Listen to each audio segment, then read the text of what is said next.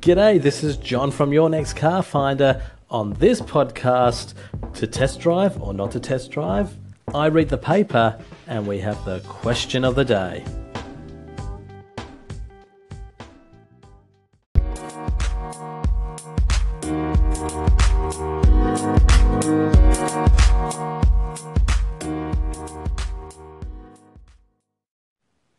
G'day everyone, welcome to the podcast, and what a glorious day here it has been in Adelaide. Just one of those rare days that you get in the middle of winter. Beautiful sunny, clear skies, no wind, just absolutely gorgeous.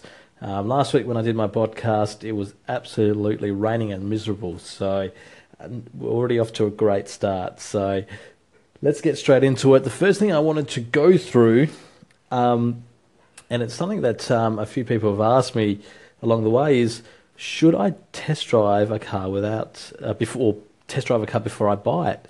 And the short answer is yes. I always recommend that you should test drive a car, and it doesn't matter if it's a brand new car or a second-hand car. I mean, I predominantly worked in new cars when I worked at dealerships, and I was always surprised how many people didn't drive them. It was it drives like a new car, doesn't it? Well, yes, it does, but not every new car drives the same. And it's certainly not going to drive the same as your 20-year-old car. So, I always encourage people to have a test drive, mainly for the reason that it is much better that you drive the car and you don't like it at the test drive stage than we drive out of the dealership and you don't like it after you own it and have paid for it. So I certainly recommend that you test drive the car, try before you buy. I still believe it's one of the key pillars in your purchasing, making a decision when purchasing a car is the drivability. It's either going to confirm all your research that you've done to that point or do the complete opposite. So once you test drive the car, and I always used to say to customers when they were in the dealership is test drive the car while you're here. At the end of the day, then if it's in the mix for you, then you know. If it's not in the mix, it's also great to know that. So certainly drive the car. It's one of the ways to do your process of elimination as well. I always used to sometimes push it on people because you just sometimes sense when you were selling that, if this guy doesn't buy and doesn't drive it and then he doesn't like it, we might have a few dramas down the track. So I always used to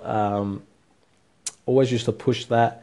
If you're not comfortable, get the salesperson to take you around the block in the car, like just in the passenger seat. I always used to do that. I understand some people are really nervous drivers.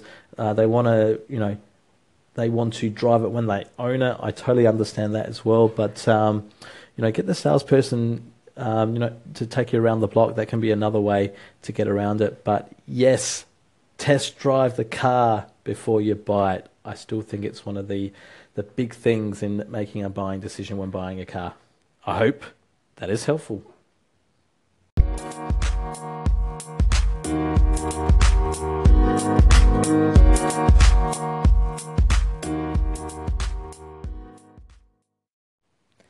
Welcome back, everyone.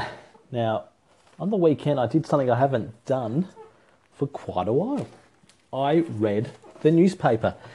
So I got this Saturday Advertiser, and the only reason I really got it is because I wanted to actually check out the motoring section, because I hadn't done this for ages, and this is something that we used to be a Saturday ritual when I was in the car industry, because you would look and see what is happening out and about around the traps, and you'd see what ads you got and what your competitors are doing and all that type of thing. So I thought, I'm going to get the paper and see what the status is. And I'm looking at it right now. You might be able to hear me sort of playing around with it. This is the motoring section, and man, it is super duper thin. I mean, I started in the car industry in January 2006. So what's that? Over 11 years ago now.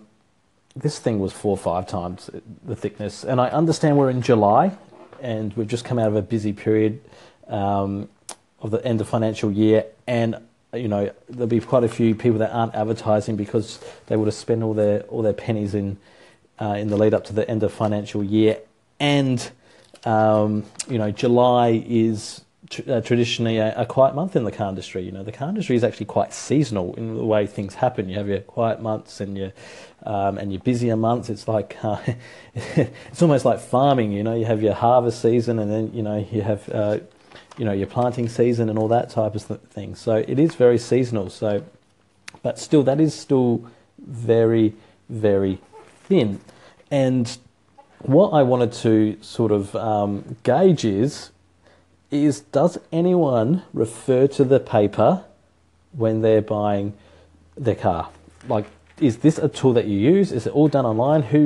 Who still uses or refers to this as a reference when purchasing a car, or do people just look at it on Saturday? Because that's maybe a bit of a ritual that you have every Saturday. You look at the cars section. I mean, looking through it now, I mean, there is not a lot in here. I mean, there's a few reviews. They had a review on the Suzuki Ignis, which is a good-looking car. They've got an ad here for the new Suzuki Swift. I worked for a Suzuki dealership for many years, so I know that they always have that ad there. And I mean, that ad there, God knows how much that costs. That's got to be like a $3-4 grand ad. So I wonder how much return on investment they're getting on that. But Suzuki, if you're in the market for a car, Suzuki, very underrated brand. I can vouch for that firsthand. Then we've got, this is funny, Adelaide Mini Garage, another place where I used to work. They've got their ad in the page, which is like a half a page. So that, you're talking like $5-6 grand maybe to put that ad in there. So, also another review, Mazda's in there. Mazda's always very proactive. Another review. I'll tell you what, if you are selling your car privately, do not waste your money and put your classified ad in the paper. It's just money down the toilet. The new Mercedes truck which is coming out, they've got a little article on that. So it's mainly just reviews, like no Toyota, no Holden, no Ford. So I know it's a quiet time, but my point is, and the question I want to ask, and I'd love to get your feedback and comments in the section below, is do you refer to the motoring section when purchasing your car? Does anyone use the newspaper? It's funny on the ads here, like up the top, they've got on every page right at the top, they've got find your next car on car, and it's got the car sales ad, carsales.com.au. They've got it on the top of every page. I wonder how much they've paid for that. It says find your next car. There you go. I might have started a trend there with this find your next car, but it's interesting. But yeah, it's super duper thin. I'm going to get it in a few weeks' time when we get into August and see if it's a bit thicker and more players are going to be in there and whatnot. But there you go. I read the paper on the weekend, the first time in ages.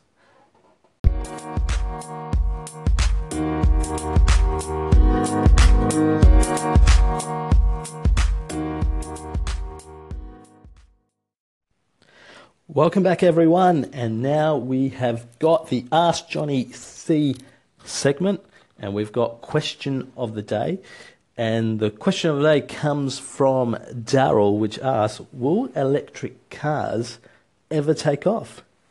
Yeah, that's a great question, Daryl, so thank you for sending that one in. The short answer is, I believe yes, in time and if. So at the moment, like if you want to buy an electric car, you have to be in a certain financial status, okay? So it's basically built for the people who are wealthy for the moment. So for electric cars to, I think, take off, they need to produce something that is, A, looks good, B, that, people don't feel that it's not going to run well because it's an electric car, or performance, I should say, which Tesla has done that, okay? And it has to be priced to the masses. At the moment, that's not the case. Tesla is probably the leaders in this space, and they've sort of gone the opposite way. They built like a really expensive car and are working sort of their way back.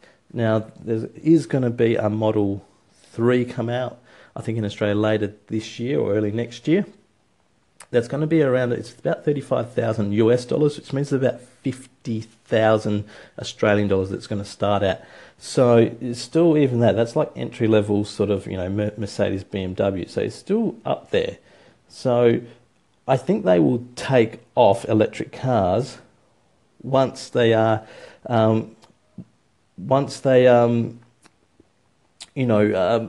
can produce a car for the masses. So, I mean, if you have a look, I mean, there's a few cars out there. I mean, the problem with the cars that are out there now, they're just ridiculously priced. Like you look at a BMW i3, it's like 80 grand brand new. It's like, it looks, I don't know why why on earth they have to make these electric cars look like space aged and totally different. Just make them normal cars, look like normal cars.